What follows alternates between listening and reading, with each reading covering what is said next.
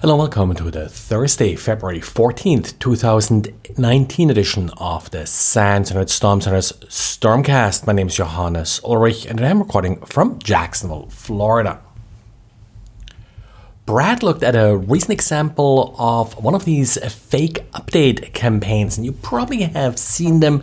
I actually personally consider them the most dangerous type of malware that you usually see against Macs being used.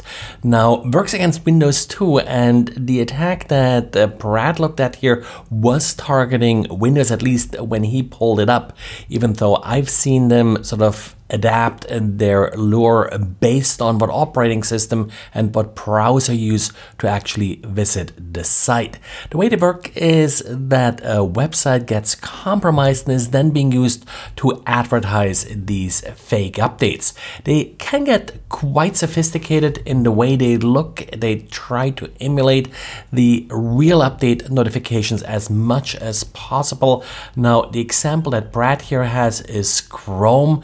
I've seen quite a few fake updates, in particular again against Mac OS users that advertise updates for Flash. So take a look at it and look at some of the traffic patterns that Brad describes. Now, he mentions that this particular case that he looked at was a little bit unusual in that it still used HTTP.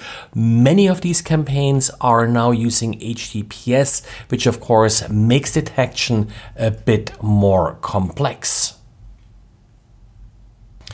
Well, in talking about fake installers and Mac OS, Carbon Black actually has a write-up about one that they recently ran into. It's a variant of Slayer. Now, Slayer has been around since at least a year or so ago. Intego has written about it, but this new variant adds a couple new tricks sort of to its repertoire. So all of this shows up as what claims to be a Flash player update. It asks for credentials. Of course, with that, it does get privileged access.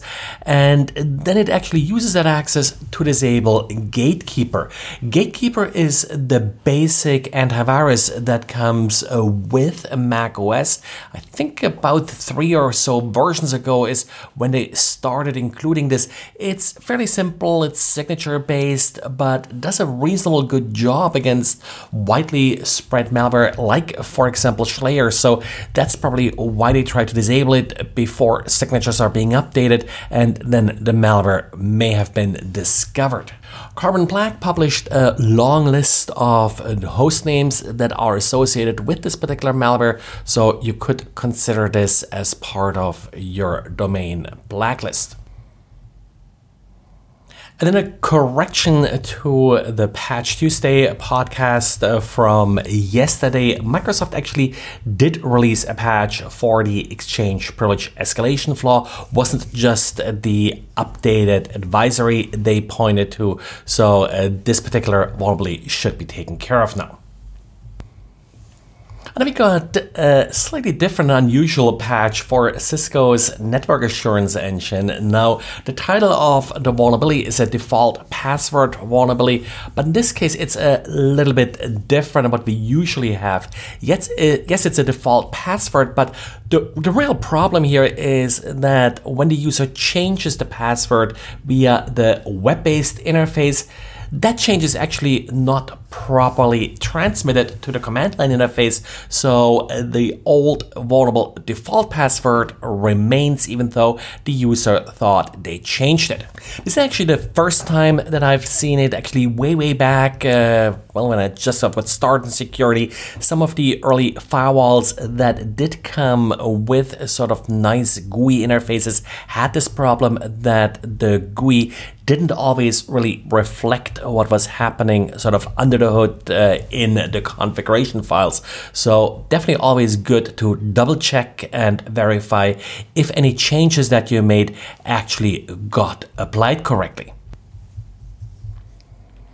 And well, if you ever need a reason for offline backups and maybe a good case study in order to get funding for it, take a look at the homepage of vfemail.net. vfemail.net is a small email provider, and they apparently were compromised, but the attacker didn't steal the data. Instead, they just overrode it.